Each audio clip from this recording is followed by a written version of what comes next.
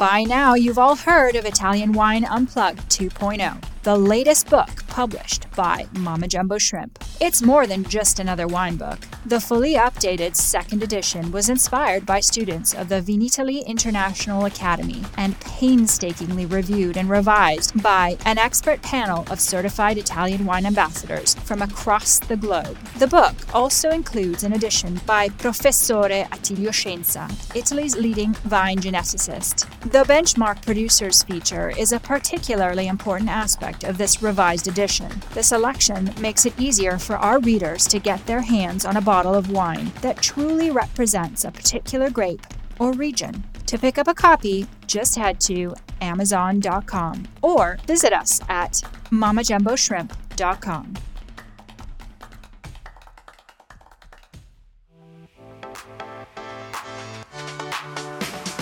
Welcome to today's episode, part of another new mini-series on Voices about the Vinitaly International Academy Italian wine ambassadors who contributed to the new edition of Italian Wine Unplugged 2.0. This new Mama Jumbo Shrimp publication was released in January 2023 and it provides a foundation for the Vinitaly International Academy Italian Wine Ambassadors course. Listen in as Cynthia chats with the personalities who made this revised edition possible. And remember, you can also tune in each Saturday afternoon to hear narrated installments of this new book, or head to Amazon.com to pick up your copy today.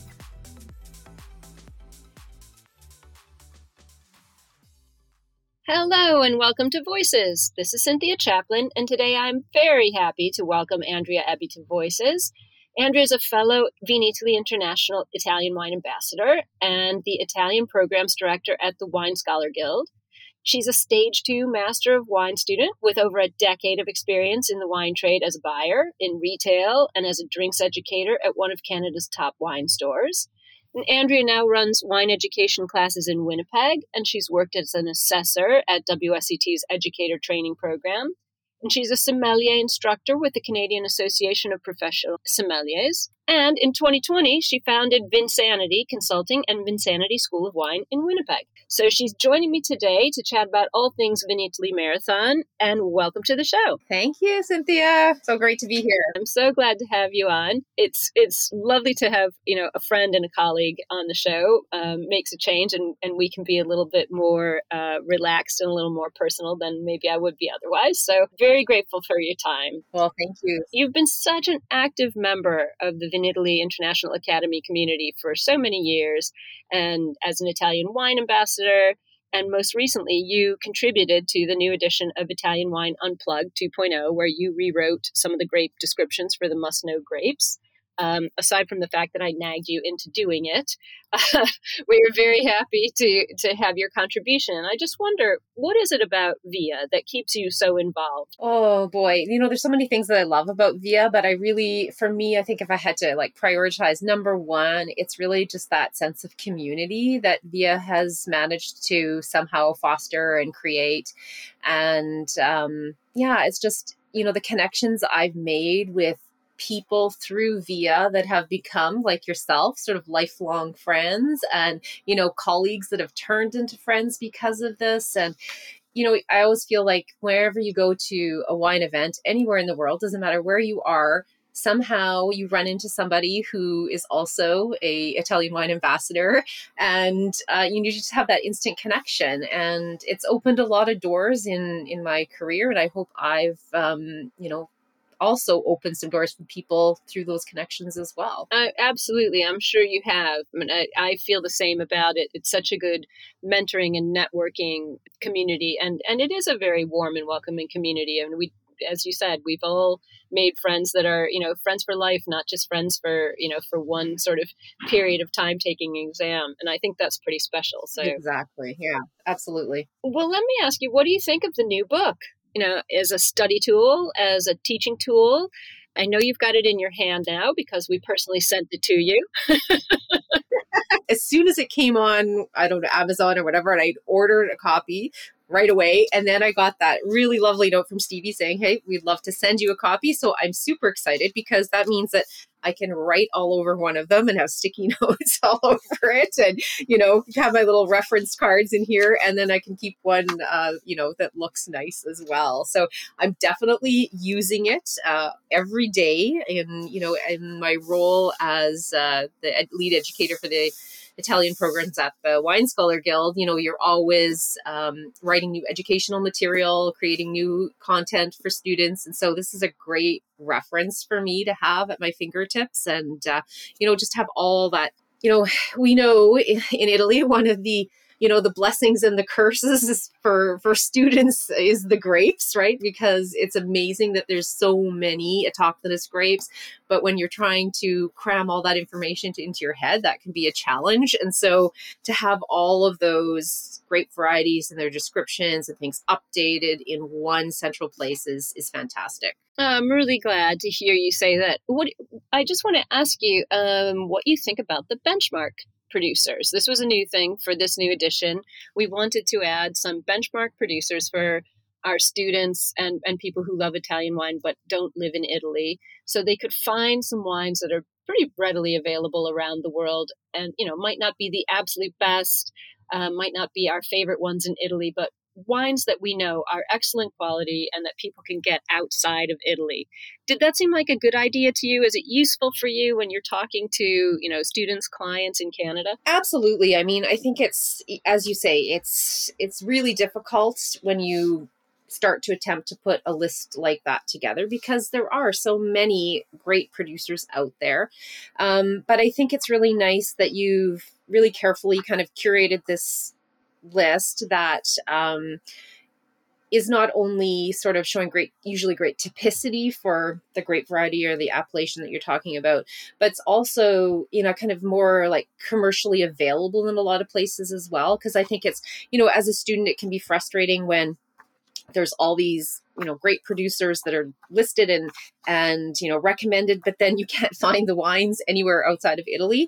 So it's really nice to have those kind of recommendations as a starting point for your kind of exploration into the different grape varieties and appellations. Yeah, I think it's a great addition to the book. I know you're going to be coming here very soon, I'm happy to say, for 5-Star Wines and Wine Without Walls as a judge from March 28th and 29th for the wine selection that's held in our offices here in Verona in advance of Vinitaly. So again, all part of our community that we've grown through our events. And I wonder why you keep coming back for 5-Star Wines, because you're a repeat offender judge. Why is 5-Star Wine so special to you? Yeah, well, you know what? So many reasons, but I think I really do kind of really appreciate the way that the judging has kind of been organized at 5-Star with, you kind of have your little pod of people that you're with, and you very quickly start to kind of, just develop that sort of rapport with one another and kind of pick up on each other's sort of tasting styles and, the conversations that you have with those people around the table. And often you have a winemaker in your group. And that's such a great perspective to have, I think, that you just don't get that often in other competitions that I judge at. And so, yeah, I think it's really that kind of roundtable discussion that happens that really I find intellectually stimulating. And then also just the chance for myself, with the job I have, it's really important to kind of try and stay current on all those grape varieties and appellations that are out there. And, where else can you go where you can taste such a wide selection of grape varieties and styles and appellations? So, yeah, I think it's, on the personal level, it's very fulfilling, and also on the professional side of things as well. Yeah, it's interesting, that point that you made. I think we don't talk about this as much as we should, but we do have Italian enologists from the Acenology Association, and one Italian enologist sits on every panel. So you do get that perspective of somebody who really lives and breathes the vines every day. I know I have to break up a lot of arguments that they have. That's kind of my job. I like to break up the arguments that the enologists get into with our international crew of Yeah. judges. Very different perspectives, but it does develop conversation, and I think it keeps it very fresh. And that's a very good point. We don't talk about that very much, and I think it is special. I don't judge at any other competitions where we have enologists there, so maybe we ought to be talking about that more. Yeah, it is something that I really do appreciate, having that perspective on the panel. And because sometimes there are things maybe going on with a wine and, you maybe your first thought is, oh, there's something, maybe I'm not quite sure about what's happening in this wine. And then you have that professional there that can say, oh, no, this is just, ABC. And it lets you assess the wine in a different way than maybe you would have done so without that other kind of perspective into it. So, and as you say, great conversation that sometimes gets a little heated, but those are fantastic as well. So exactly, and I think for the producers, it's very valuable to have that element of knowing that Italian enologists were part of the judging process. It's not just a bunch of international people, no matter how experienced they are, might not know as much about their Italian wines as they would like. So having that enologist there does kind of balance that out, which is kind of nice. So yeah, absolutely. Well, your background is, huge as a wine educator, over 10 years long. And I think this is part of where we got to be good friends. I just want to ask you how you feel wine education is heading right now. Do you think it's going in the right direction? What do you think we should be doing to attract new students and keep them engaged with learning about wine? Oh, that's a big question. It was the wine education was one of the theory questions I chose to answer on my paper 5 examination last summer for the MW. So I've thought quite a bit about this. Obviously, we're both working in the field every day, and I think there's great potential for wine education.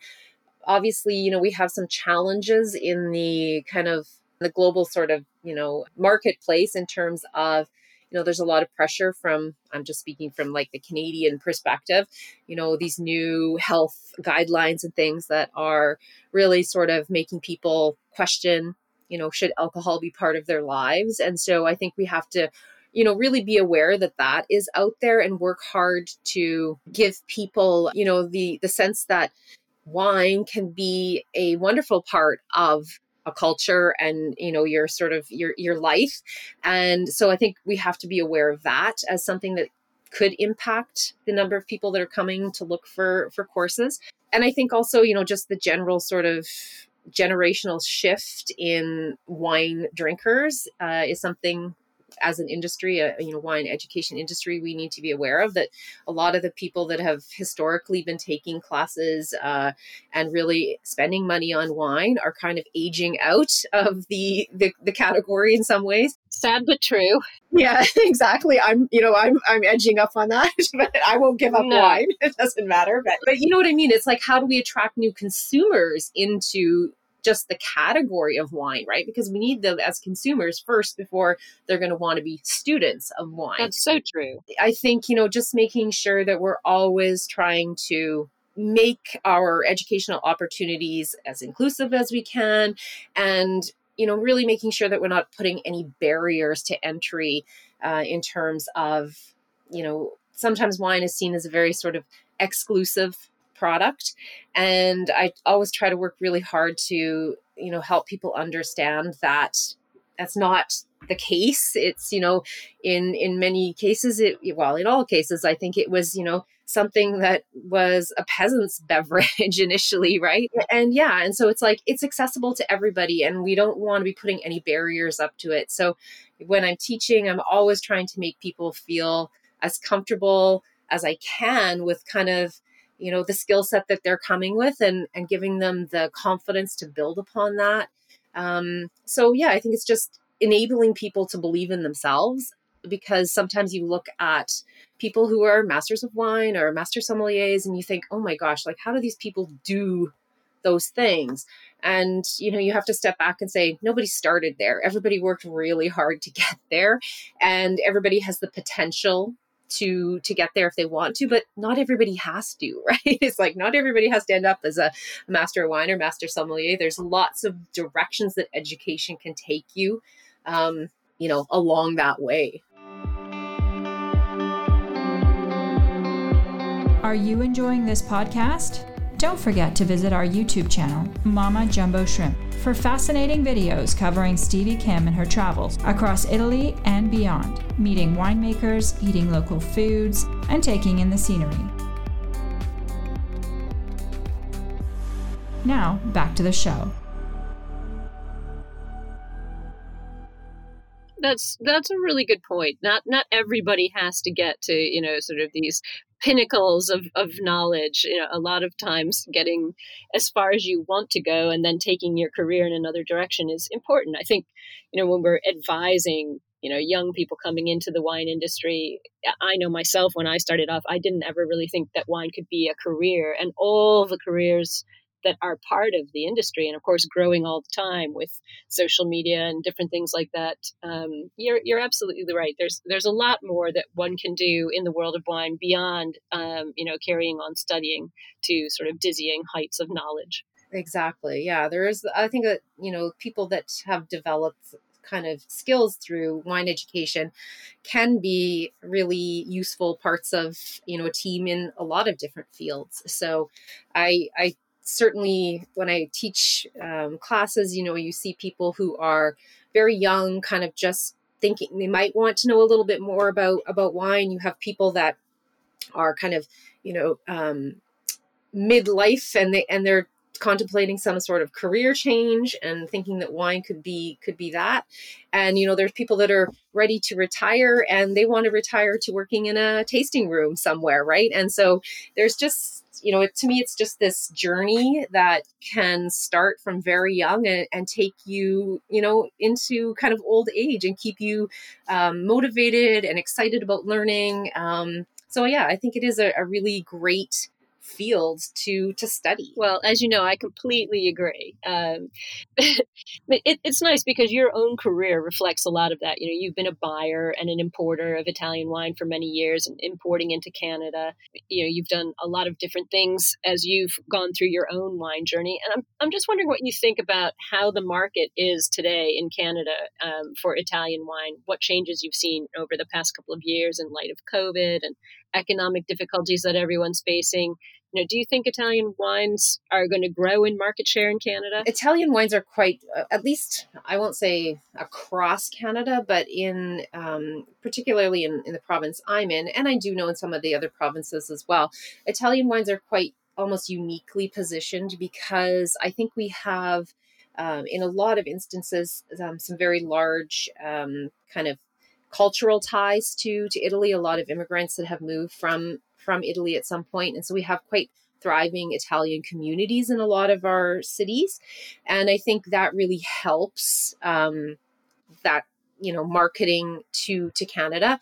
A lot of Canadians as well, when you say, where would you like to go for vacation? Italy is definitely near the top of the list. So we have this real kind of love of the Italian culture as well. And I think all of those things bode well for Italian wine in Canada. I would say since COVID, I definitely have noticed some trends that I think I'm starting to see a little bit of reversal of some of the trends, but definitely during COVID and kind of, the year and a half after, I definitely noticed more of a focus on real sort of value products. So the overall spend was probably less, and maybe people were, they were drinking, more sort of like $15 to $20 versus, $20 to $25, $30 kind of bottles. And, but I think I've slowly started to see now people, and maybe it's partially in reflection to some of this kind of pressure from government in terms of alcohol, right? People kind of choosing to maybe drink a little bit less, but drink a little bit better quality, right? And so you see some of the stores kind of dipping their toe back into slightly higher priced wines and kind of looking to order some sort of more premium products again. And Italy is definitely kind of at the top of that list for a lot of people in terms of like what they're willing to kind of do a little bit of a splurge on. That's really good to know. I'm glad to hear that. I'm always happy when I see Italian wines outside of Italy, have their profile raised and their value kind of exalted. So it's good to know that people are looking to Italian wine as more of a luxury product, willing to, as you say, spend more, drink less, and drink better. So that's fascinating. Yeah, I think there's still, obviously, we look to Italy, particularly here, to fill that sort of value as well. So I think there's both ends of the spectrum being addressed, which is probably what a lot of Italian wineries want to hear, because we do love our sort of value Pinot Grigio, and there's a few bottles of Prosecco sold in Canada. So but I do see even some people asking me, can you find me an Asolo Prosecco? Can you find me a Cartizze Prosecco for the store? So I think that's a great, sort of indication that people aren't just seeing that these kind of traditional value-oriented products, they're noticing that there are some kind of premium options within those categories. That's excellent. And that points to education too, better marketing, better communication, and people are getting the message. So that's exciting. That's actually really hopeful news. So before I let you go, as you know, personally, I am so thrilled for you and very excited about your recent success in your efforts to complete your Master of Wine studies. I was with you when you got the call, when you had passed your most recent paper, so that was really big news. Let's talk about this a little bit. I know so many people, myself included, are always curious about the Master of Wine program, shrouded in mist. Tell everybody who's listening, what is this very particular wine adventure like? How long have you been studying? When do you hope you're going to be done? Yeah. What are your words of wisdom for people who are considering embarking on this, adventure? Be aware. Is Run. Know what you're getting into. No, I mean, I'm not alone in the fact that I've probably had a fairly unique journey because of COVID. Kind of, as a lot of people in their lives, things maybe didn't go exactly as they had sort of envisioned them happening because of COVID.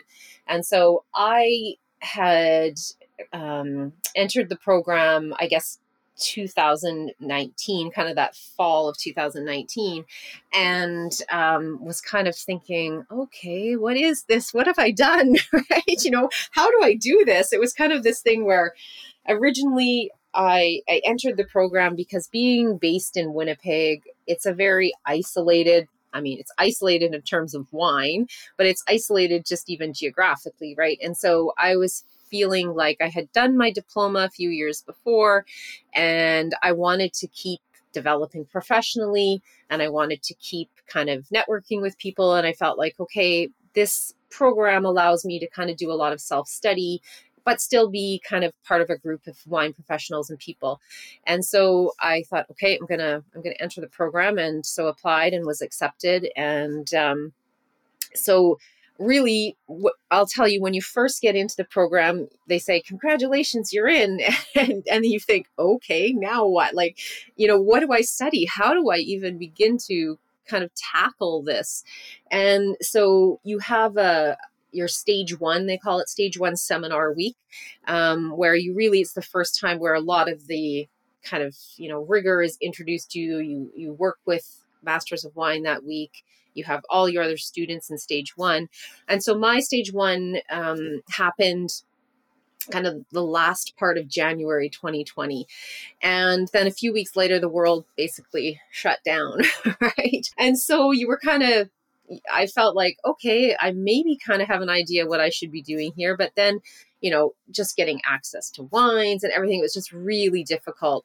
And so there was an opportunity to write my stage one exam that year, which I did and passed. So with that, you're doing kind of like 1 day of exams with tasting component and theory papers.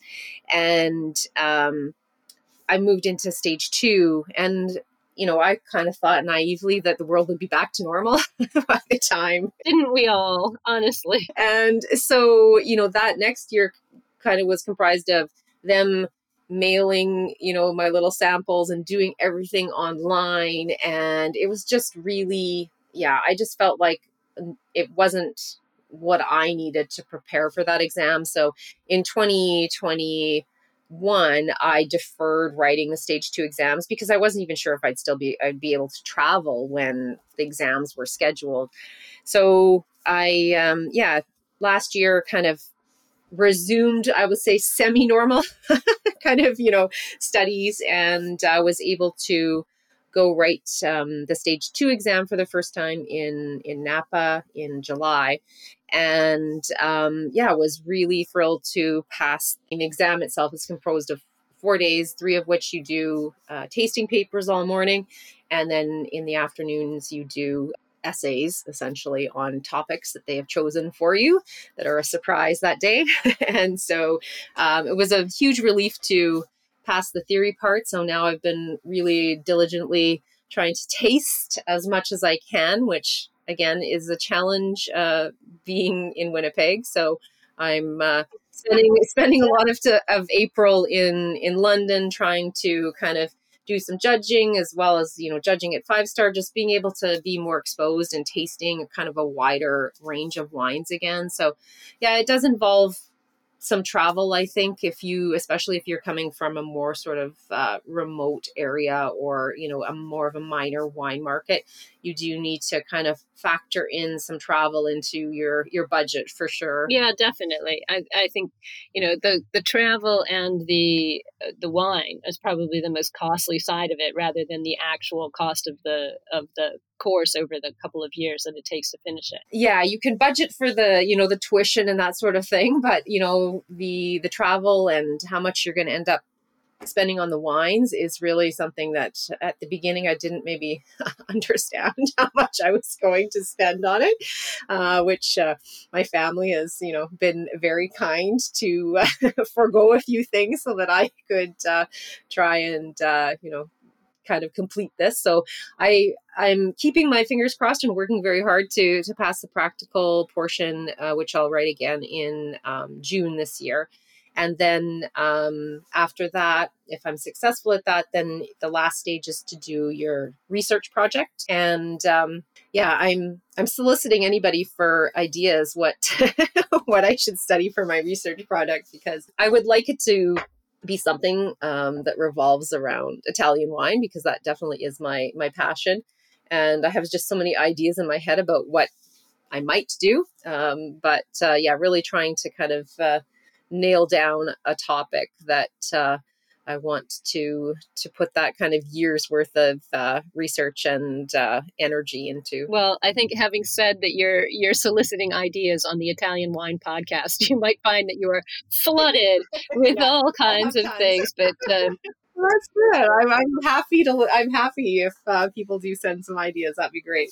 Well, I can't thank you enough for coming on today. And I know for sure that you will always be a good friend to the VIA community. And we're looking forward to having another VIA Italian wine ambassador who becomes a master of wine. And we're looking forward to having you here at 5-star. And thank you again for your contribution to the book, which was very important. It was really a community project, and it was very, very fun for me to sort of pull everyone's thoughts and words together and to see everybody's enthusiasm for the book. So I'm really grateful and glad that you're enjoying the book and sticking your sticky notes on it. I can't wait to see your beat up coffee. So thank you so much, and safe travels, and we will see you in Verona soon. Well, thank you so much, Cynthia.